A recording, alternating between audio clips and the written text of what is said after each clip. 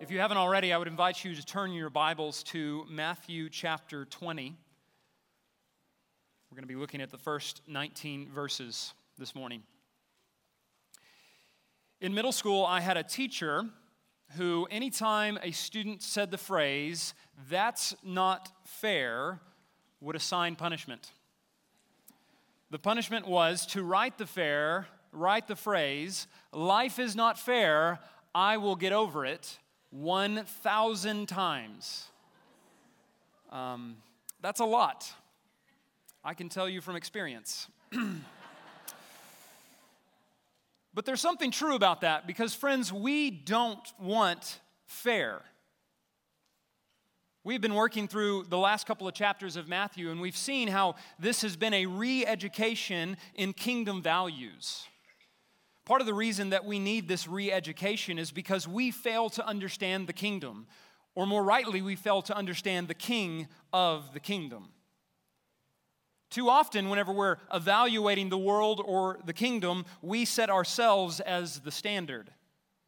And so, therefore, the king and the kingdom are odd and peculiar to us. Its economy, its standards, its culture all seem foreign to us. Yet it's actually the opposite.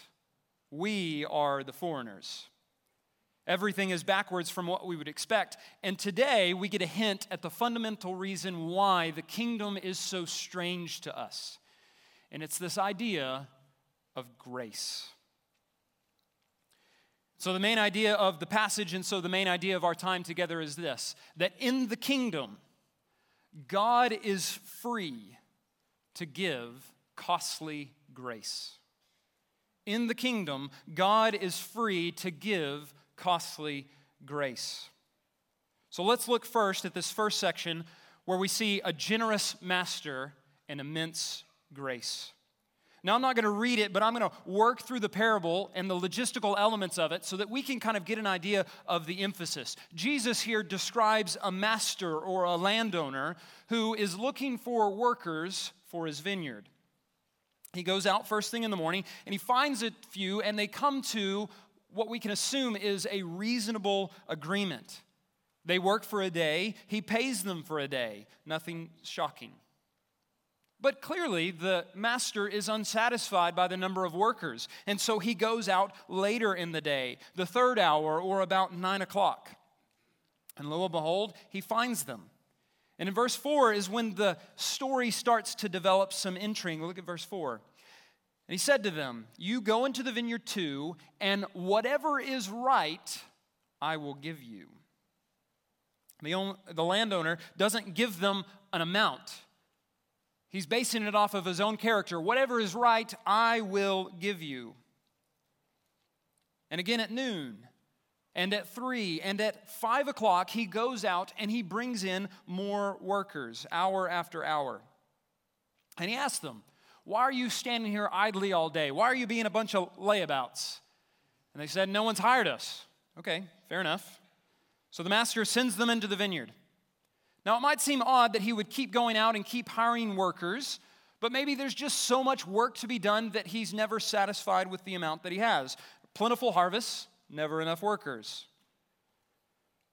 But the conflict in this story escalates when it comes time to payment. He calls in his workers, and via his foreman, he instructs them, make the necessary payments. But the surprise comes whenever he tells his foreman, "I want you to pay the workers hired last first." And he gives them a denarius, a full day's wage for 1 hour's worth of work. Because at this time, a typical work day was from about 6 o'clock in the morning to about 6 o'clock in the evening. So if we think these guys were hired at 5, then they've been there at most an hour. And yet here they receive as though they had been there the whole day. Well, we see the expectations start to change for the guys who were hired earlier in the day. You can almost imagine them nudging their buddy in the ribs saying, "Hey, do you see what he's paying those guys? Can you imagine what that's going to be by the time he gets to us?" And the sharper one amongst the group said, "We've been here at least 10 times more than they have. So, that's a lot of money." And so they're excited. But as each payment happens, as the foreman gets closer and closer to the guys hired first, their expectations start to crumble. Because the next group receives a denarius, and the next group receives a denarius, and then finally it comes to these guys, and they receive their wage, a denarius.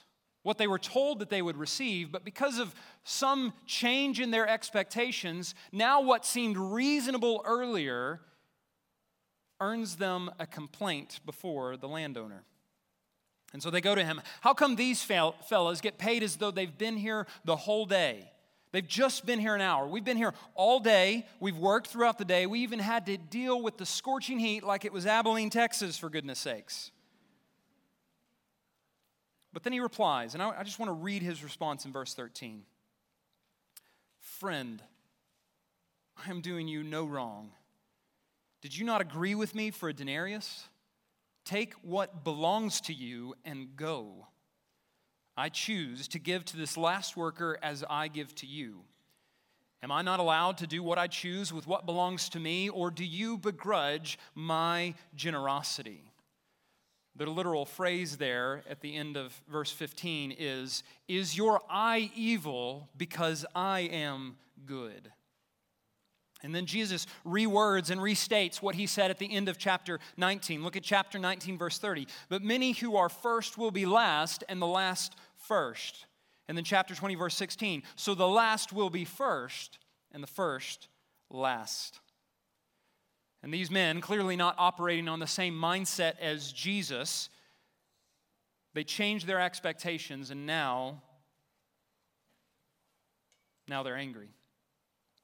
See, they're weighing everything on a scale, but it's clearly their own scale. They even tell him, you have made them equal to us. Imagine you're cooking and you have a kitchen scale and you need a particular amount of flour. So you pull out the scale and you turn it on, and then you put the bowl on the scale, and then you pour the flour into the bowl. For those of you who are experienced in the kitchen, you already know that there's a problem here. What have you forgotten? You've forgotten to account for the weight of the bowl. And so because you have forgotten to account for everything, because you have forgotten what's really going on, you have the wrong amount of flour. See, these men, in their entitlement, have set the tare on their scale to themselves. They have made themselves the standard by which payments ought to be made. And what does this do? It makes what was once an agreeable wage at the beginning of the day seem like mere scraps by the end. But I want you to notice here, the landowner creates this conflict. He could have done it in such a way where he paid his first guys first and sent them on his way. He still could have been generous to the last, but the first didn't have to see it. Or he would have been right and fair to pay them on a prorated wage. He could have paid them for an hour's work and 2 hours and so on and so forth. But the landowner chooses not to do this. He pays the last first, and he makes clear that they're getting paid the same amount as the first. See, what the landowner is doing, and therefore what Jesus is doing, is making the stark differences conspicuous. We've seen time and time again how Jesus is seeking to increase the contrast between the world and the kingdom. Now, many have called this the parable of the vineyard workers, when it's probably more appropriate to call this the parable of the generous landowner. See, we, like these workers, assume that we have some position of authority to make demands of God. Yet here we see it's the landowner, and therefore, by way of analogy, it is the king. It is God who is sovereign. It is the king who invites the people into his vineyard. It is the king who has the right to dictate the terms of the agreement and issue payment as he wishes. It is the king who will give whatever is right. See, look at verse 4 again. And he said to them, you go into the vineyard, and whatever is right, I will give you. Verse 13, he says something very similar. Friend, I'm doing you no wrong. In other words, I am doing right by even you. And this echoes words that we've heard before. all the way back in Exodus 33. See, these men, they're weighting their scales to themselves, but God weights his scales on grace. Look at Exodus 33, verse 18 and 19. Moses said, "Please show me your glory." And he said to him, "I will make all my goodness pass before you and will proclaim before you my name, the Lord. And I will be gracious to whom I will be gracious and will show mercy on whom I show mercy." See, in this parable, we see that Jesus is showing himself to be gracious. He is not issuing payment fairly, but graciously. God is just, or he does whatever is right and good. But the Bible makes no claims that God deals in fairness, at least not in the way that we would count fair. Fairness in our minds is everyone getting what they deserve. But in our pride and entitlement, we cry foul and we call for fairness. D.A. Carson, in his book, How Long, O Lord, says this: "Do you really want nothing but totally effective, instantaneous justice? Do you want fairness, in other words?" Carson says, "Then go to hell." See, what my teacher should have assigned to us was life is not fair, and that is a good thing. This language that we see here of the landowner being free to do as he chooses, the same language we saw in Exodus 33, this is the glory of God. When God shows his glory, who does he show himself to be? Freely gracious. God reveals his nature. He tells Moses that his nature is to be gracious and merciful to those whom he chooses. This is who God is. He is free. And therefore, this is who Jesus is, free. He is the free and gracious master who gives to his workers as he pleases. He is free to be generous as he chooses. In other words, his sovereign grace is his glory. He gives not on the basis of merit, effort, or status. He gives by grace.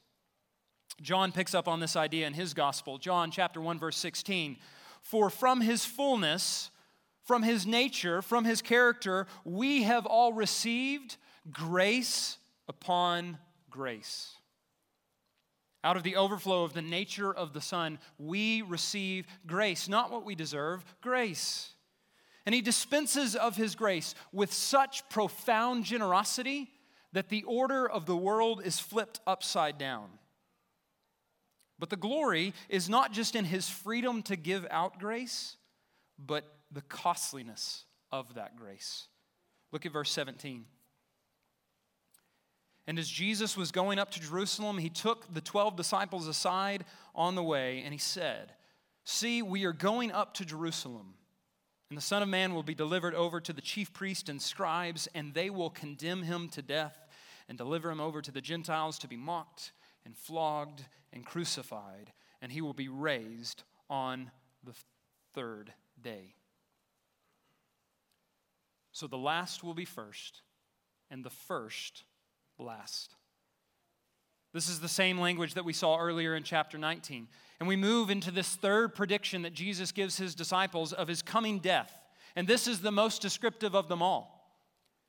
Not only is he going to be killed, but he comes back to that pesky topic of crucifixion.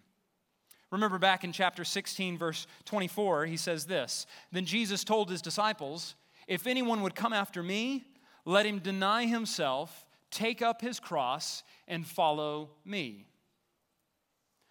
I'm wondering if in our passage this morning, that's when Jesus' disciples are wondering, "I thought that whole cross thing was figurative."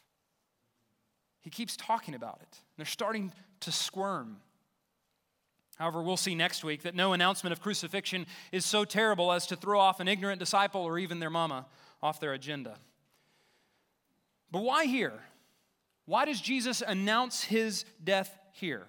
I think we'll see more of this next week. But I think the key for why it's after this parable is in verse 15 Look in verse 15 with me. Am I not allowed to do what I choose with what belongs to me? Now go down to verse 28. Even as the Son of Man came not to be served, but to serve and to give his life as a ransom for many. As we've said before, Jesus, as the sovereign king, is free. He has no obligation apart from those that he himself installs. He is free to do what he desires with what he has. And brothers and sisters, this is what he does with his freedom. He gives his life. John chapter 10, verse 18. No one takes it from me, but I lay it down on my own accord. I have authority to lay it down, and I have authority to take it up again. This charge I have received from my Father. Jesus is the first made last. We see this really clearly in Philippians chapter 2, verse 5. Christ Jesus, who though he was in the form of God, did not count equality with God a thing to be grasped or to be taken advantage of, but emptied himself by taking the form of a servant, being born in the likeness of men, and being found in human form. He humbled himself by becoming obedient to the point of death, even death on a cross. And with his free choice, with his freedom, with this work, Jesus accomplishes the very thing that we need: justification before God, right standing before God. See, friends, this is the wage of the kingdom. To become a citizen or a worker of the kingdom is to receive this wage. By grace, we are given right standing before God. Romans 5 makes this clear, verse 17. For if by one man's trespass, death reigned through that one man, much more will those who receive the abundance of grace and the free gift of righteousness reign in life through the one man, Jesus Christ. See, by grace, we are given the very thing that we need. All who come in faith receive grace. And God shows his glory in this way. He demonstrates exactly who he is in his free and generous outpouring of this grace. Grace to those who are first, and grace to those who are last. Grace to the Jews, and grace to the Gentiles. Grace to the apostles, and now to the church. Grace to Peter, who would end up dying with Christ, and grace to the thief who would die next to Christ. And this is how the parable is laid out. No one comes into the kingdom without an invitation. And we'll see in a few weeks, no one comes and joins the wedding without an invitation. But even the invitation is grace. It's all grace from the first to the last. It is unmerited, it is unearned, and friends, it is even unsolicited. We didn't ask for it, but God gave it to us. Free grace. So how do we think through this? How do we apply this? Well, I think the first thing that this passage would warn us of is to beware of entitlement. Beware of entitlement, which has pride for its root. When we are entitled, when we assume that we ought to receive something from God outside of his promises, this is pride robbing us of the joy of grace.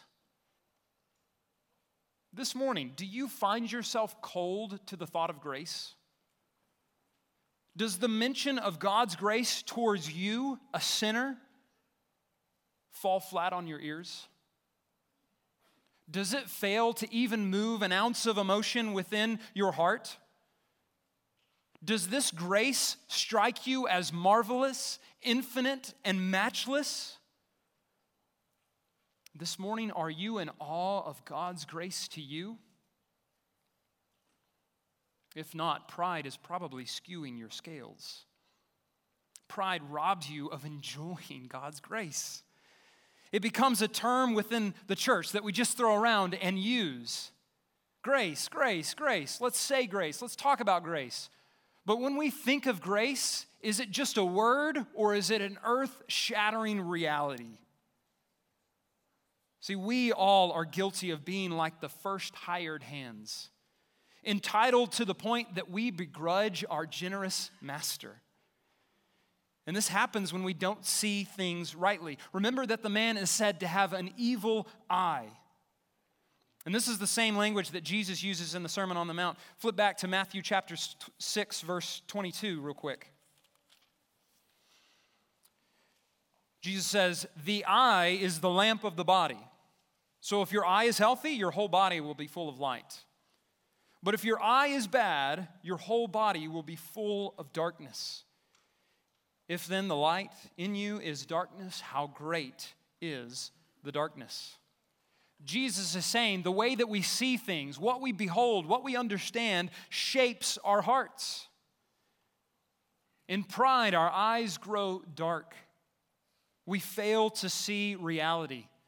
And the hard part is that this is the default bent of our heart, to think too highly of ourselves, and so we downplay grace. Jonathan Edwards, in one of his articles, puts it this way in terms of the danger of pride.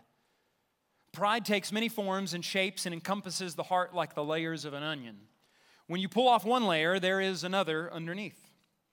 Therefore, we need to have the greatest watch imaginable over our hearts with respect to this matter, and to cry most earnestly to the great searcher of hearts for his help. Because we wake up every morning and we orient our days and thus our lives to ourselves. And this is what pride does. This is what entitlement does. It considers ourselves to be the standard and then weighs everything else accordingly. But as we've noted already, those scales are off. See, on one hand, pride can take many different forms. On one hand, we can consider ourselves too highly. In this passage, we see it as entitlement. I deserved more. And here's the temptation: to demand more from God than He has promised. Do you find yourself wondering why God has withheld something from you? Why won't God relieve my pain? I've been praying for relief. Why hasn't God allowed us to have more children? We've been trying for so long. Why did God take my job away? I was being generous with my money. See, pride or entitlement will make you see God as stingy and withholding, as though it's not true that He had given us His own Son. And to be sure, there is a wage in the kingdom. The worker has a wage owed to him. But the only reason that this agreement exists is because a promise was made by the landowner. The only things that we can demand of God are the things God gives us through His promises. But watch out, because pride doesn't always show up as hubris. No, it's far too insidious and subtle for that. Sometimes pride is revealed in our self-pity and low self-esteem. I should be better than this, or I should have more than this. This is just pride looked at from a different angle. Same song, different verse. When we wallow in low self-esteem and self-pity, we are looking to ourselves to have some sort of quality that is worthy of esteem or the praise of others. We build our own scales and then we play that comparison game that we love to play so much. And it happens this way. Either on those scales, we create a picturesque form of ourselves, what we would like to be, and we put ourselves on the other side and then we weigh ourselves accordingly. Or worse, we take someone else and we put them on that scale and then we weigh ourselves accordingly. And then we wonder why we don't measure up. This is the person who's always asking, why am I, or as one author put it, why am I not smart enough? Why am I not attractive enough? Why am I not competent enough, gifted enough, organized enough, educated enough, successful enough, rich enough, or prominent enough? Friends, do you know what the Bible calls this? Idolatry. To gauge the value of our lives and God's providence that orchestrate our lives by any other measure than God and His Word is to craft idols of our own design. We are not better than these men, even in the church. We look down the line of God's grace that He gives to others, and we wonder why we didn't get the same. And some of the chief evidence that this sin is so prominent and so effectual within our hearts is the multi-billion-dollar industry of social media that's built on the premise of status and achievement.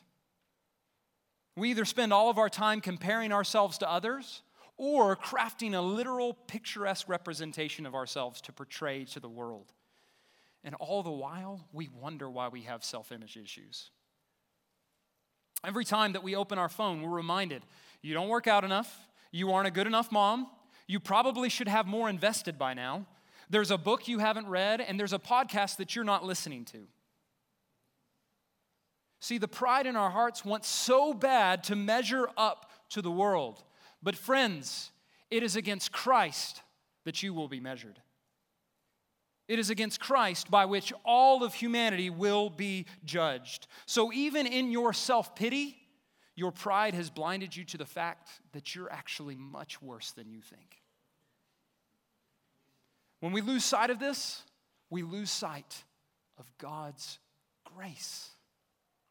So stop looking to yourself. Look to Christ. Look to Him who shows Himself in this parable. With each invitation that this landowner gives, and with each payment that he reveals, his generosity is opened up and exposed. See, over the course of this parable, the landowner doesn't become more generous. He decided all the way back in verse 4 what is right. It is then the men who start to realize just how generous of a man they're dealing with. See, whenever we begin to understand grace, it isn't God's grace that's growing. It isn't God's generosity that is growing. It is our understanding of His grace and generosity that grows. This is how it works. God doesn't change over time. Our perception and understanding of Him changes. So don't grow angry when someone else receives a measure of grace that you wanted. Don't grumble when your coworker gets the promotion and not you. Don't wallow in self-pity when you think your friend's life is put together and yours is not. Don't grow bitter when the ministry of another person or even another church seems to be growing when yours appears small. Instead, live like you were hired at the 11th hour. It will not do in the kingdom to compare yourself to other workers. That's not how the kingdom works. We cannot rightly weigh God's grace to each other in comparison to each other. Instead, we weigh God's grace on His scales. We consider ourselves the least and undeserving of the grace of God, because that is exactly who we are and what we are. Because if we don't understand humility before God, then we will undervalue grace. Just as these workers undervalued the denarius, so the disciples are tempted to undervalue the grace of God towards Him. That's what prompts this parable. Peter's question back in chapter 19, verse 27. Notice what Peter asks. Then Peter said in reply, "See, we have left everything and followed you. What then will we have?" See, Peter's concerned that his return on investment isn't going to cash out. Peter, James, John, their mom, and all the rest of the disciples want to forget about this whole crucifixion thing.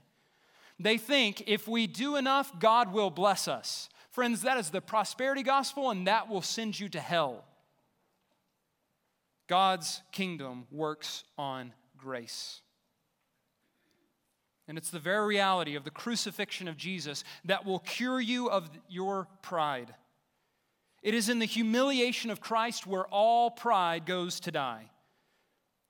Because Jesus was the first, the preeminent one, the eternal Son of God, worthy of all glory and all honor, who took on flesh and the cross for you.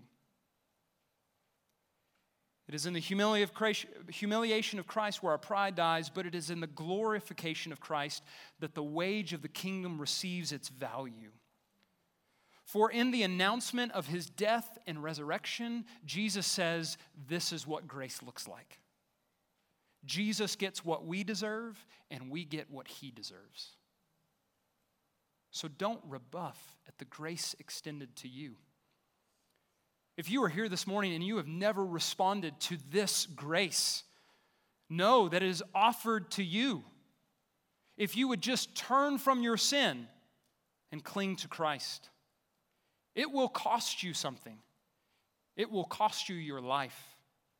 But in so doing, you will gain Christ's life. So come and receive this gift of grace, just as we see with Moses on the mount. See, he asked to see God. He asked to see God's glory, and God tells him, no, it's too much. But listen to those words again. Exodus 33, verse 18. Moses said, please show me your glory. And he said, I will make all my goodness pass before you and will proclaim my name before you, the Lord. And I will be gracious to whom I will be gracious and will show mercy on whom I will show mercy. God says, yeah, I'm going to show you my glory. I'm going to reveal my nature to you. But he said, you cannot see my face, for man shall not see me and live. And the Lord said, behold, there is a place by me where you shall stand on the rock. And while my glory passes, I will put you in a cleft of the rock, and I will cover you with my hand until I have passed by.